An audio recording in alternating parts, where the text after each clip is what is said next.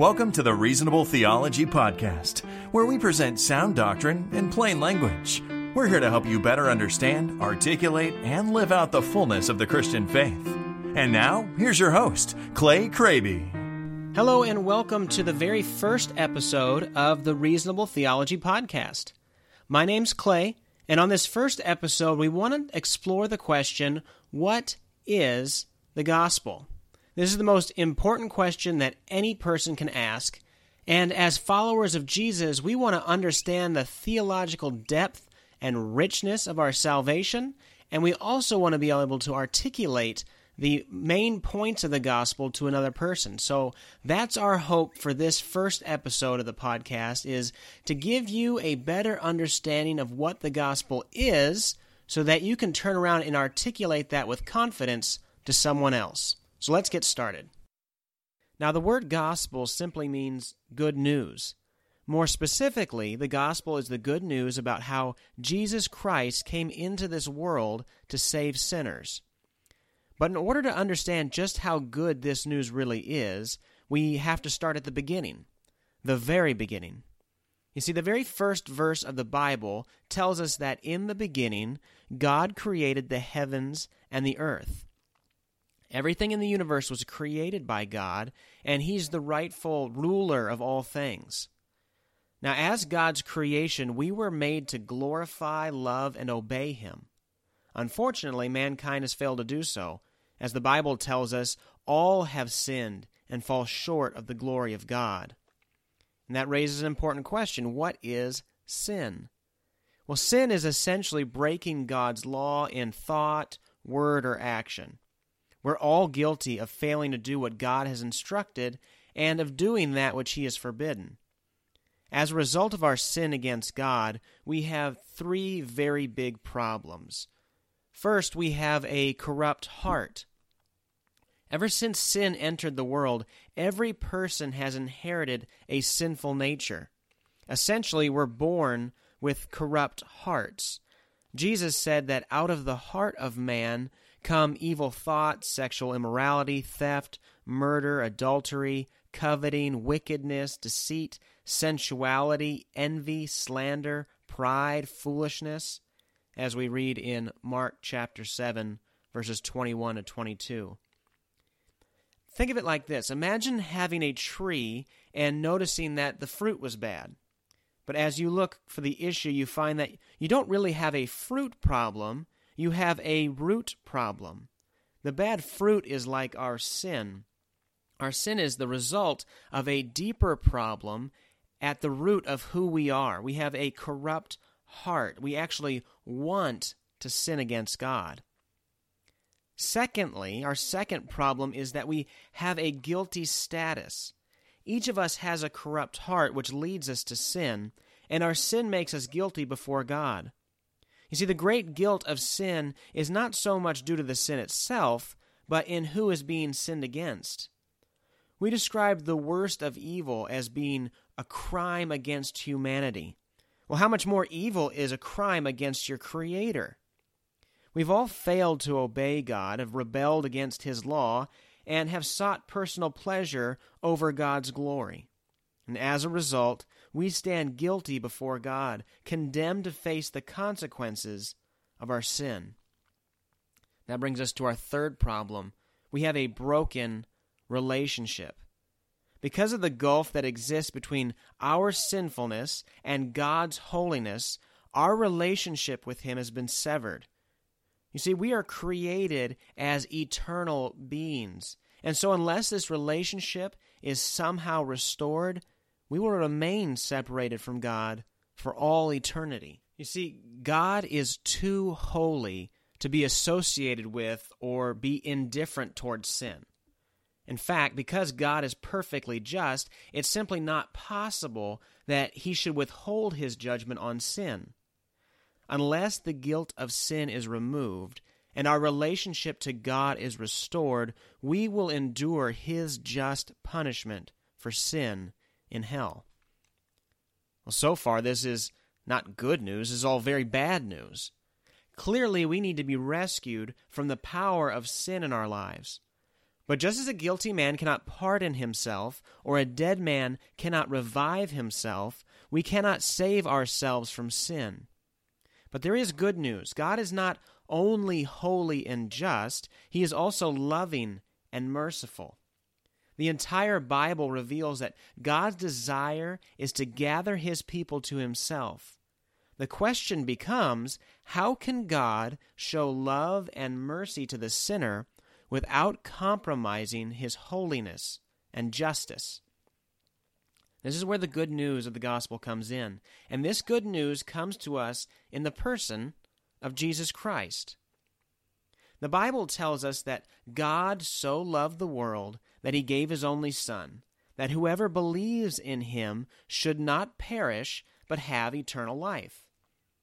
See, in Jesus Christ, God the Son took on flesh and lived among His creation. As truly man and truly God, Jesus lived as we are commanded to live, in perfect obedience to God the Father. Although He was tempted in all the same ways that we are, He never sinned. And despite never having sinned, Jesus willingly took the punishment we deserve for having rebelled against a holy God.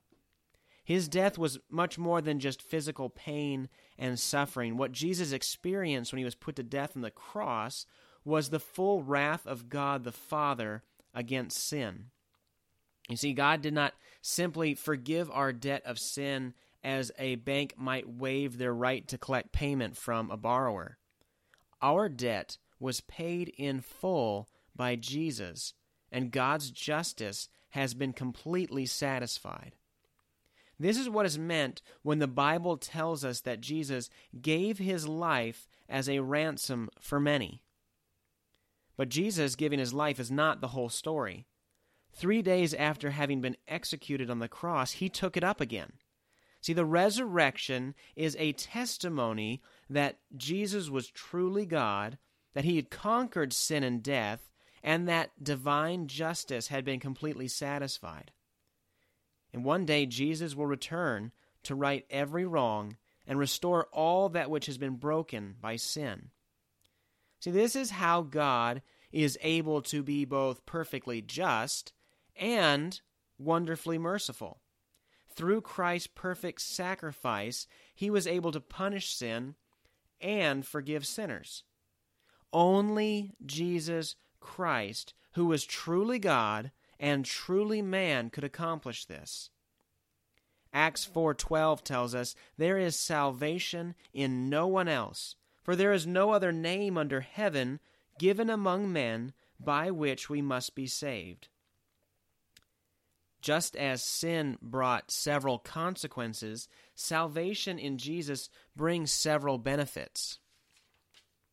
First, we have a new status. 2 Corinthians 5:21 says, "For our sake He made Him to be sin who knew no sin, so that in Him we might become the righteousness of God." Because Jesus became sin and paid the penalty of sin in our behalf, we have been forgiven for our sin and have been made righteous like Jesus. He not only took on our sin, but we have taken on His righteousness. That's something that theologians refer to as double imputation. Jesus took our sin and imputed His righteousness to us. This is how we have been forgiven of sin and how our relationship to God has been restored. Because of Christ, rather than be declared guilty by God, we are declared righteous by Him. Second benefit we have in Christ is that we have a new heart. In the Old Testament, God promised that I will give you a new heart, and a new spirit I will put within you. Ezekiel 36:26. This was accomplished for us through Jesus. Whereas we once had hearts corrupted by and predisposed towards sin, we have been given a pure heart that is no longer under sin's dominating power. We also have God's Spirit at work within us. We'll never be completely free from sin's influence in our lives on this side of heaven, but we now have the ability to increasingly gain victory over sin in our lives as we seek to glorify and obey him. Thirdly, we have a restored relationship. 1 Peter 3:18 tells us, "For Christ also suffered once for sins, the righteous for the unrighteous, to bring you to God." While the eternal destiny of those separated from God is eternity apart from him, the eternal destination of those in Christ is to be united with him forever. Through Christ, our once severed relationship with God has been fully restored. Rather than receive eternal punishment for sin, which we do deserve, those in Christ receive eternal joy and peace in the presence of God, which we do not deserve. Can you see why the gospel is such good news? So the question in your mind, I hope, would be, how can all these gospel promises be obtained? One of the most important truths of the gospel is that you cannot earn salvation by your own effort. This undeserved gift from God is called grace. There's nothing you can do to deserve grace. Salvation is a free gift of God, and it is received by us through repentance and faith. In Mark 1:15, Jesus said, "The time is fulfilled, and the kingdom of God is at hand. Repent and believe the gospel." Repentance and faith are the means by which we receive the free gift of salvation. They are two sides of the same coin. You can't have saving faith without repentance. You also can't have true repentance without faith. What is repentance? To repent does not simply mean to regret sin or feel bad about disobeying God. To repent means that you have a change of mind that leads to a change of action.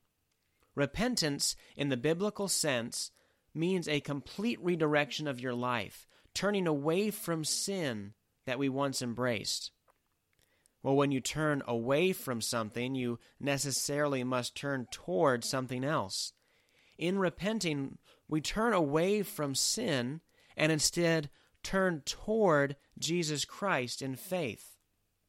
And that's another question we have to look at. What is faith? C.H. Spurgeon wrote that faith is made up of three things: knowledge, belief, and trust. Faith in Christ is knowing what Scripture teaches about him, believing that these things are true, and actively trusting him as your only hope of salvation. As Spurgeon summarized, faith is believing that Christ is what he said to be, and that he will do what he has promised to do, and then to expect this of him. The Bible tells us to believe in the Lord Jesus and you will be saved. When we believe in Jesus, we are not just believing that he existed as a real historical person. Instead, we are trusting that he is the sinless Son of God made flesh, who provided the only way for us to be reconciled to God through his sacrificial death on the cross. Scripture calls on all of us to repent and believe the gospel. The only way to receive the free gift of salvation is to make Jesus Christ your Lord and your Savior. Having Jesus as Savior means that we reject all our own efforts at restoring our relationship with God, and we put our faith in him as the only source of salvation. Having Jesus as our Lord means that he's the ultimate priority of our lives and that we live to please him rather than ourselves. So what have we covered in this overview of the gospel? Although we were created by a holy God to honor and obey him, we have all sinned and have all therefore severed our relationship with him. As a result, we have corrupt hearts, we have a guilty status, and we face eternal punishment for sin, separated from God for all eternity in hell. But God, being rich in mercy, sent his Son, Jesus Christ, to live a sinless life and to die a sacrificial death in our place. After 3 days he rose again, declaring victory over sin and death. This is the only means of salvation. It can't be earned by works, but is instead received as a free gift of God's grace through repentance and faith. In fact, Scripture reveals that even the ability to repent and turn to Jesus in faith is itself a gift given to you by God. By turning to Jesus as our Lord and Savior, we are declared righteous rather than guilty. We receive a new heart to replace our corrupt and sinful one, and we shall spend eternity with Him in heaven rather than eternity apart from Him in hell. And all of that is very good news. Well, there you have it. There's an exploration of the fullness of the gospel of Jesus Christ. I hope that this will help you in articulating what the gospel is to others and in better appreciating what God has done for you through His gift of grace in Jesus Christ. Until next time, this is the Reasonable Theology Podcast. My name is Clay, and I hope that this has been a help to you. And I encourage you to listen to our next episode when it comes out. Thanks for listening to the Reasonable Theology Podcast. Be sure to visit reasonabletheology.org for more helpful resources on understanding, articulating, and living out the Christian faith. In addition to the show notes for this episode, you'll find articles, videos, book reviews, and much more. That's reasonabletheology.org.